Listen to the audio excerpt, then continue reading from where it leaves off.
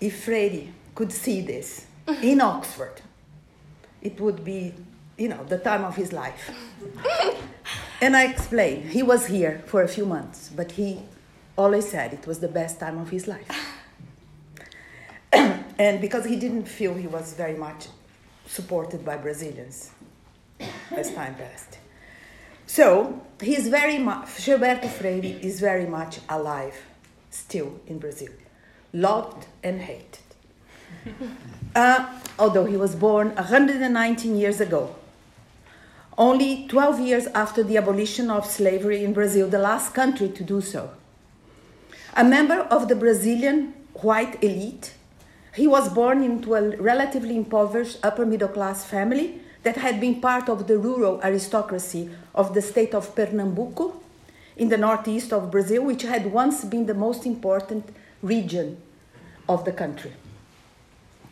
The work which made him famous in Brazil and abroad, and which still supports his fame until now, Casa Grande e Senzala, literally the translation would be The Great House and the Slave Quarters, was published 86 years ago, in 1933, at a time when Brazil had little more than 30 million people. Now it has 210 million. Was still mainly agricultural and exporter of raw materials. A time also when illiterate people and women without the authorization of the husband had no right to vote. And as a famous critic, Antonio Cândido, reminded us a few years ago, that was also a time when anyone who dared to say, as his brother did, that there was extreme poverty in Brazil, he would be accused of being a communist and could go to jail. I'm afraid it's getting that back. In the 1930s, many Brazilians and foreigners alike agreed that nothing positive could expect from a country populated by a mongrel race and ruled by a mulatto government, as the stereotype of Brazil asserted. Freyre, however, in his major works, was intervening in the debate about identity in Brazil and confronting a long-established view which had been achieving more and more of a scientific status in the early 20th century.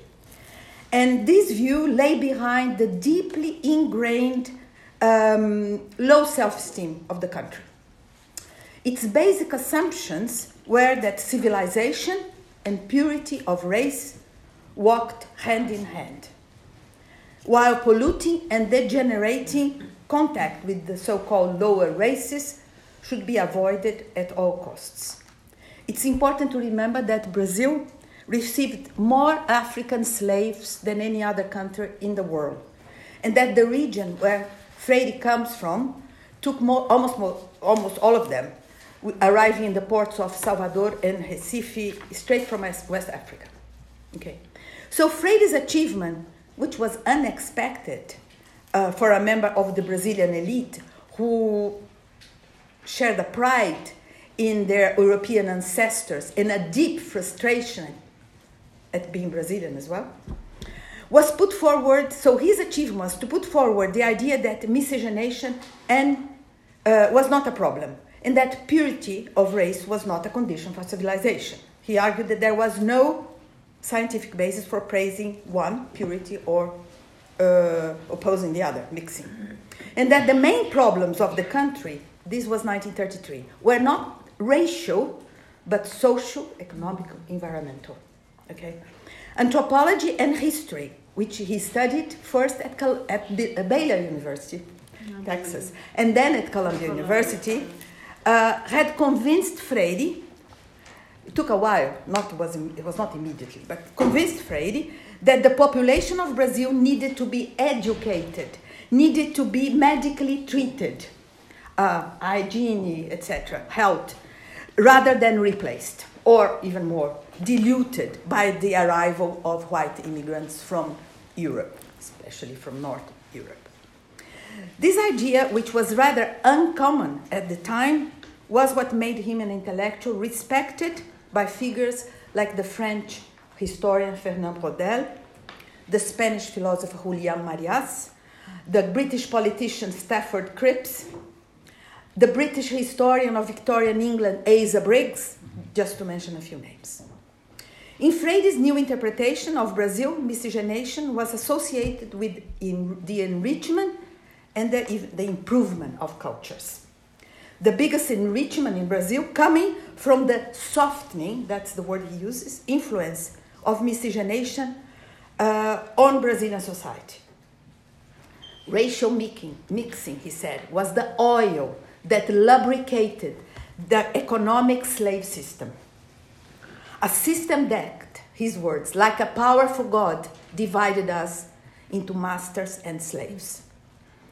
And a system that was the source, and this miscegenation was the oil that lubricated and was the source of a relative social harmony that had become part of the Brazilian character. In short, being mixed was not an obstacle to the development of Brazil or an obstacle to the development of a positive Brazilian identity, because being mixed was that identity. Now going to international relations. In the narrow sense of international relations as an academic discipline, Freyre did not contribute, as he did to history, sociology, anthropology. Despite his admiration for a pioneer in international relations in Britain, Alfred Zimmern, whom he heard lecture at Columbia University in November 1921. At that time, Zimmern, who had been a key figure for the foundation of the League of Nations in 1920, was involved in his pacifist campaign and in the post-war reconstruction, and he was invited by Columbia to talk about the ancient Greeks and the lessons that modern world could learn from them. He had this famous book published, I think, in 1910 or 12, The Greek Commonwealth. And from that, he came this idea of how much better the Greeks were and how much they could teach us. Nevertheless, in the broader sense, there is not in a strict sense a contribution, but in the broader sense of international relations, there are two contributions that Freyre made, which I would like to talk about now. One was, I could say, involuntary, just by chance, and while the other was not. Okay, the first one, unintended contribution. Freyre's first contribution took place during the Second World War, when his ideas about the importance of miscegenation were thought to be an important tool to challenge institutionalized racism in the United States and its repercussion in the world at large. In discussing race mixture and its importance for Brazil, the view of the country he put forward was very far from idyllic, though. His main intention was to explain Brazil to the Brazilians by stressing the important role the Africans, and in a small degree also the Indians, but he gave more importance to the Africans in this book, had played and were playing in the Brazilian culture. Okay? But he didn't deny that race mixture in Brazil, which was a fact, involved also sadism and masochism. He didn't deny this. As in a tragic comedy, he offers a narrative of conflict and a lot of suffering, which produced a relatively harmonious result, unintended result, okay, of a fraternal tendency in the society, in the country. But in spite of these qualifications, and there are many, that undermine the rosy view of the country that Freyre was afterwards accused of defending, the timing of his work encouraged commentators abroad, a lot, in Brazil as well, not so many, to ignore the nuances of Freyre's interpretation and place his work in the tradition that contrasted the American racial hell and the Brazilian racial paradise. There was already this tradition from the 19th century in the United States. So they put his ideas in that tradition. Then this contrast would become even more important to be emphasized by the commentators as the Second World War approached. The American historian Louis Hunk for instance, referred in 1939 to Casagrande, his main work, as representing a breath of fresh air in a period dominated by nationalist and racist ideas, deeply related to his words, fundamental social and political problems of our times. The book defended a doctrine, as Louis Rank put, a doctrine loaded with political dynamite. A dynamite that could, if exploded, counteract the fascist and Nazi ideologies which were rapidly gaining adepts all over the world.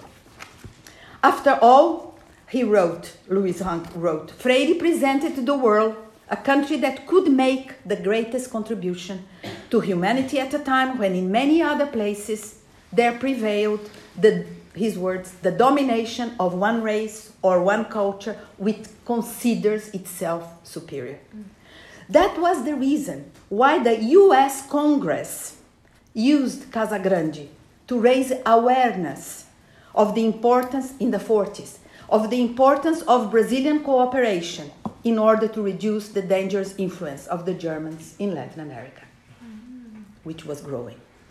And even more revealing was the relevance Freyre's work was believed to have in showing to the world in general and to the US in particular two important facts. This was in the discussions of the House of Representatives. First, that the black, as they say, had been playing an essential role in the development of American cultures.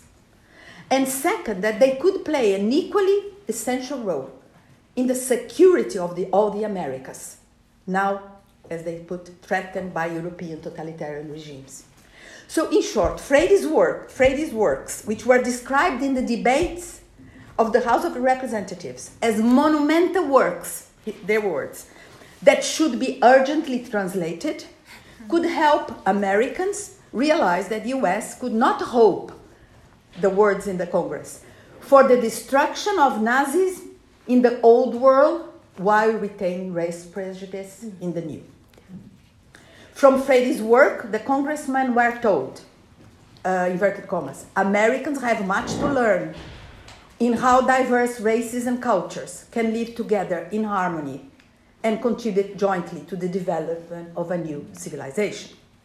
This was the context for the English translation of Casagrande, finally published in 1946, with the title The Master and the Slaves by the progressive publisher Alfred Knopf. And also, this is the context for the invitation to talk about Brazil several times in the US that Freyre received during the war, once at the Indiana University in 1944, resulting in a book aimed at explaining Brazil, not as the previous books to the Brazilians, but to the foreigners, especially to a foreign audience, especially to the American audience. And the name is Brazil, an Interpretation, 1945. And it's interesting also to point out that Freyre's The Master and the Slaves was also credited for the changing attitude of the American people towards the African Americans. As a famous American historian, Tannenbaum,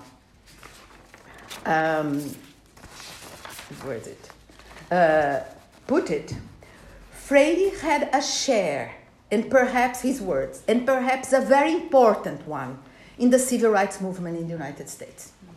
By influence, his words, influence an entire generation who prepared the background for the civil rights movement from the 1960s onwards. Okay, this is the unintended contribution. The intended contribution. Freyre could be described both as a patriotic Pernambucan and also as a patriotic Brazilian, sometimes being criticized for seeing Brazil as if Brazil was a huge Pernambuco. Nevertheless, despite being a champion of regionalism, who stressed the importance of preserving regional cultures from cuisine, he was mad about the sweets of Pernambuco, and he wrote about that, and to native trees and traditional architecture. So in spite of all that, Freyre was more outward-looking than most Brazilian intellectuals of his day. He was an Anglophile, a Francophile, a Hispanophile, always ready to appropriate foreign ideas and adapt them to the Brazilian context if he thought it would mean improvement. So, imitate what is good. It was no surprise, therefore, that Julian Huxley, Director General of the newly founded UNESCO, should invite Freyre to participate in the conference in Paris in 1938 about tensions affecting international understanding. So he was invited together with 7 other well-known social scientists from Europe and America.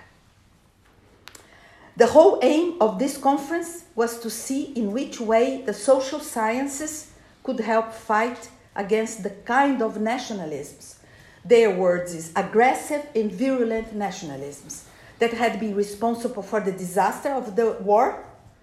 So it was part of a post-war activity to avoid the repetition of that catastrophe.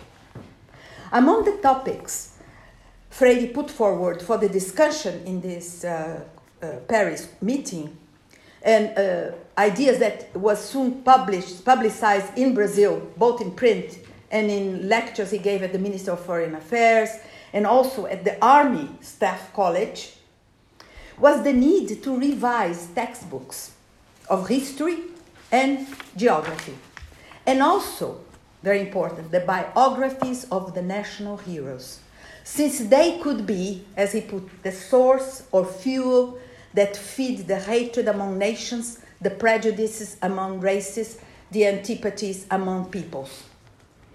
For a better understanding among nations and peoples, he argued, it was essential that national heroes, as he put, were sometimes deformed by nationalistic myths and in the interest of particular nations and groups. It's essential that they be presented with their contradictions and from various national points of view. Since, as he would later say, sometimes the hero of one nation is the villain of another. Cromwell, some examples he gives, Cromwell, Solano Lopes from Paraguay, Rosas from Argentina, and so many other national figures were waiting for this kind of transnational and interscientific, use this term, biography, which would reveal not only their greatness and achievements, which they probably had, but also their faults, weaknesses, incoherence, and so on. That would be the way to make an important contribution to avoiding the tensions that cause wars. And the reason behind his idea is that, as he argued many times in different writings, in different articles, in different books, his words, real biography, like real history, always seems to be a study in the contradictions of human nature. When seen, still his words, when seen as contradiction, human nature never becomes easy material for propagandists to use in building up false images of perfect peoples or heroic individuals.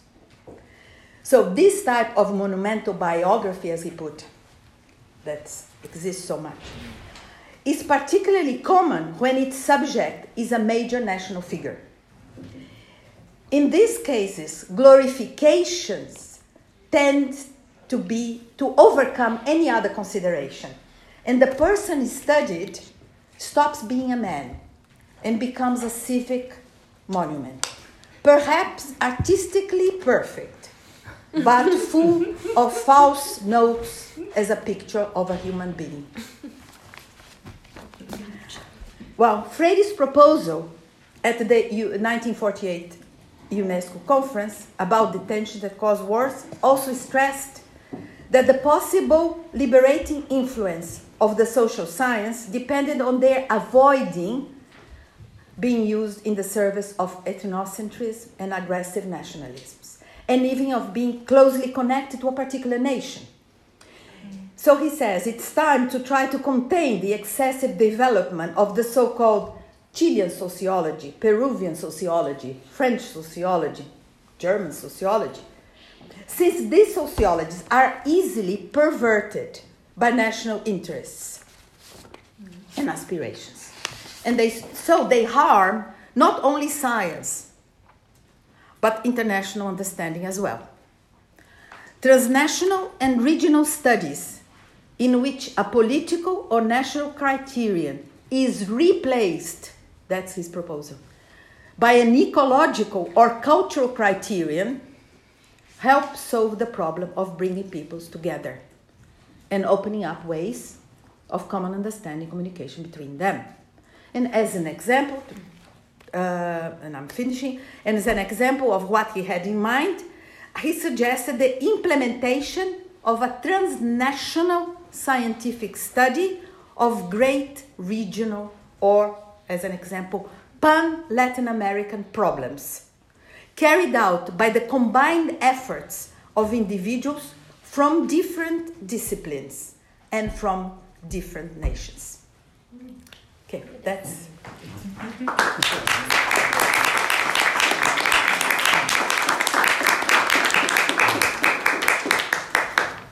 Okay.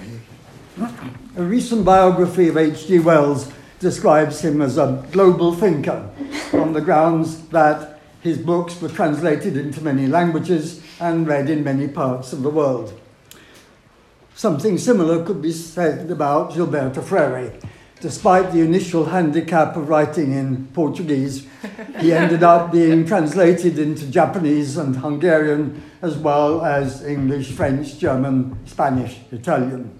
But the case I want to make is that he was a global thinker in a much stronger sense of the term. That is, someone who took a serious interest in African and Asian cultures, as well as European and American ones, that is, North and South American.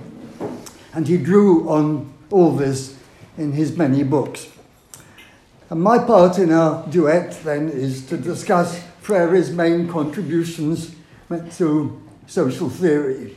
Though I have to say right away that he didn't really like the term theory, which he associated with being abstract and being schematic.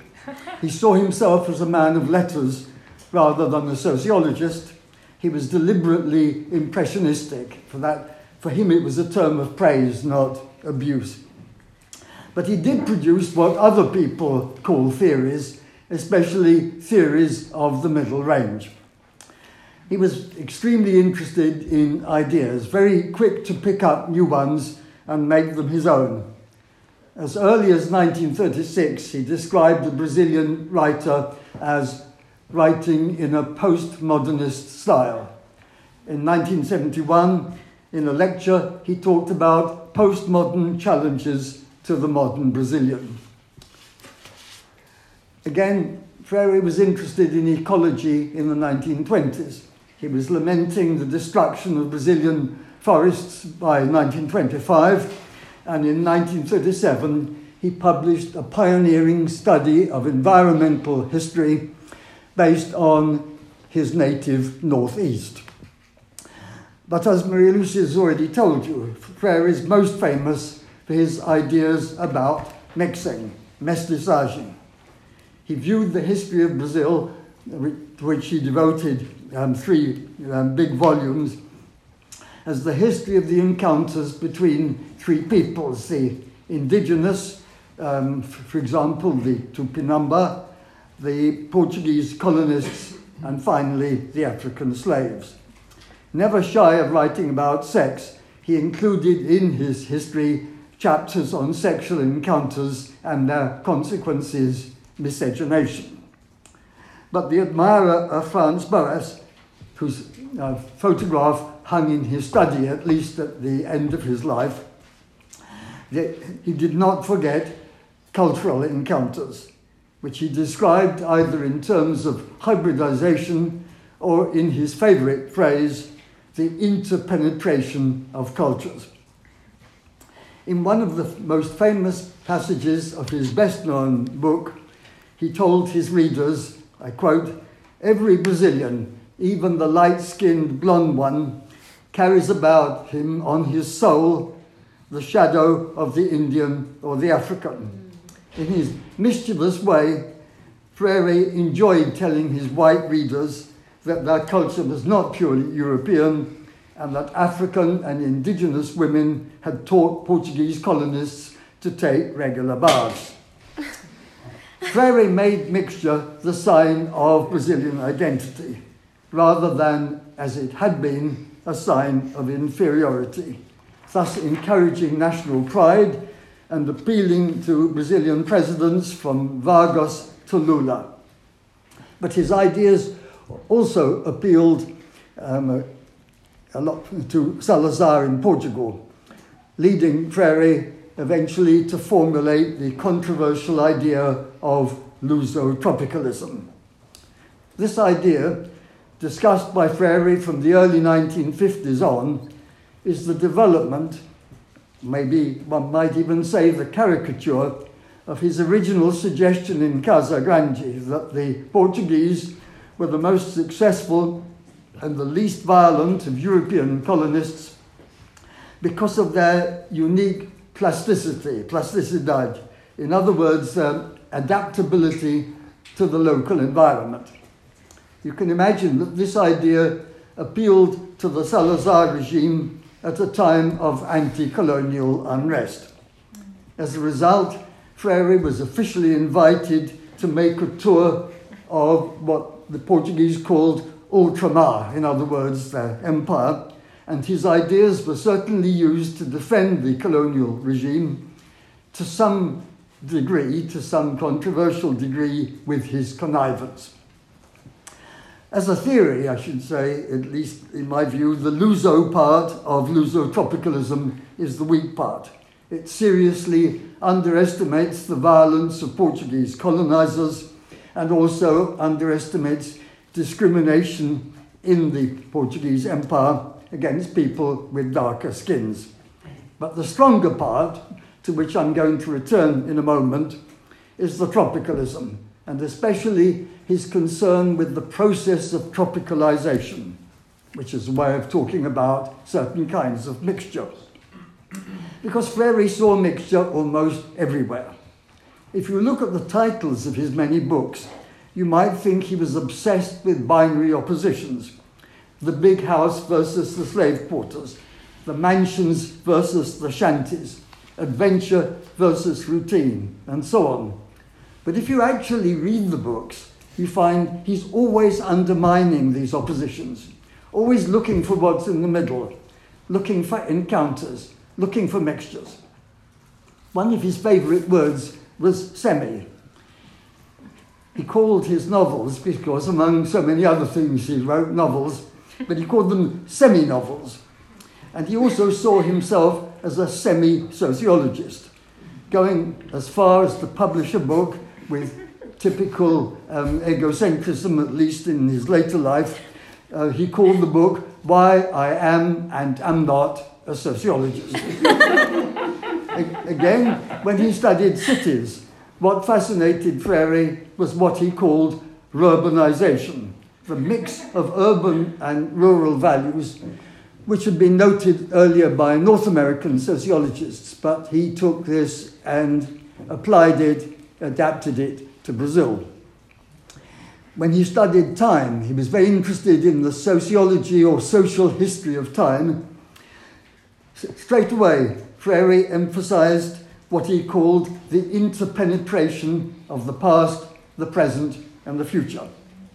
When he wrote on football, which he occasionally did, he explained that the Brazilian style of playing, that is, dancing with the ball, that's originally his phrase, it was the result of mixture, in this case, between a European tradition of football and an Afro-Brazilian tradition of capoeira.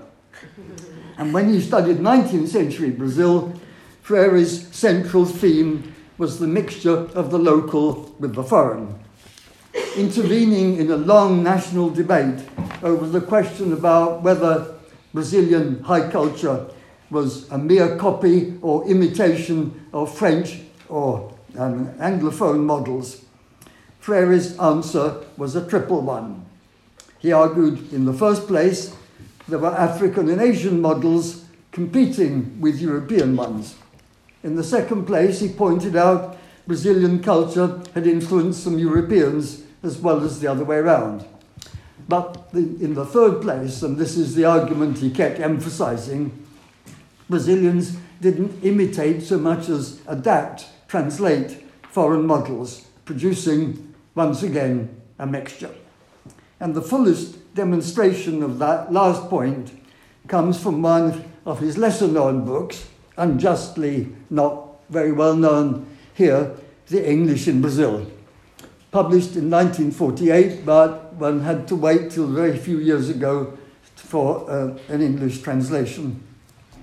This book focuses on the transformation of everyday life, usually the life of the upper and middle classes in a few Brazilian cities, notably Recife, which is Freyre's native city, and also in Rio de Janeiro. This transformation followed the arrival of English, or better, British merchants and British products.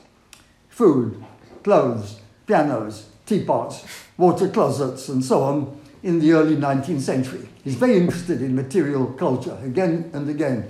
And this transformation is described by Frerye as a revolution, but not an ordinary revolution, a gentle revolution. I think a good way of translating his term today would be velvet revolution. Anyway, he called it a white revolution, a soft revolution. And he presents this revolution as a consequence of a cultural encounter between unequals, describing it in the strong language of imperialism, domination, invasion, conquest, penetration. But this strong thesis about British cultural imperialism is qualified by Freyre's emphasis on Brazilian creativity, the adaptation, domestication of foreign items to fit their new environment. And he takes a vivid example from material culture, which is Chippendale chairs. They became fashionable in early 19th century Brazil. But this acceptance is accompanied by a kind of cultural translation. A quote, "They're straight English lines becoming more rounded in the tropical environment." So, in short, tropicalization. In his usual manner, which is to pick up somebody's concept and take it further, running with the ball, he adapted the idea of tropicalization to the social sciences. And that brings me to one of his greatest achievements as a global thinker. In the last few years, we've heard many critiques of social and cultural theory as Eurocentric, more exactly, centered on the West. Since the best-known social theorists have generalized about the whole world, usually on the basis of information and ideas produced in a small number of cities in the United States, France, Germany, and Britain. Think of Marx, Weber, Durkheim, Parsons, Elias, and so on, and Bourdieu, all active in one of 4 or 5 Western cities. But in reaction against this intellectual dominance, we've seen a kind of revenge of the periphery. Notably, first the rise of post-colonial studies, and more recently and more specifically, the idea of Southern theory, as described by the Australian Raewyn Connell and the South African anthropologists Jean and John Komarov, criticizing what they call Euro-American social theory, and especially the target of the Komarov couple of anthropologists, Euro-modernity, the idea that there's only one modernity and Europe got there first. So what I want to suggest now is that this movement for Southern theory has a longer history than many of its participants appear to realize. Gilberto Freyre, whose international role has just been described by Maria Lucia, was also an ancestor, a generally unacknowledged ancestor of the international project of Southern theory. He was thinking and he was writing decades before Said, Spivak, Glissant, Gilroy, Barber. And as we both emphasized, Frerye became famous for these ideas about social and cultural hybridity that underpinned his social and cultural history of Brazil. I just want to add now that he employed hybrid methods to study a hybrid subject. He borrowed from sociology, anthropology, psychology, and other disciplines, and he attempted to hybridize the social sciences by introducing elements from South America and sometimes elsewhere. In the highly unorthodox Introduction to Sociology that he published in 1945, Freyre called for a Brazilian style of sociology, exactly the point that he repudiated 3 years later as his views became wider. But his most important general statement on the subject, expanding the idea to include the tropics in general, came in the article that Lúcia just cited, 1948, Internationalizing Social Science. And in this article, Freyre quite explicitly criticized the social theory of his day because all the generalizations were based on social experiences of humans in the temperate zone. It was therefore necessary, he wrote, to tropicalize social theory to contribute to what he called a pan-human civilization. Of course, he wasn't the only ancestor of Southern theory. The group surely includes José Carlos Mariátegui in Peru, Fernando Ortiz in Cuba, and the polymath Radha Kamal Mukherjee in India. Actually, Freyre often referred to Mukherjee's books.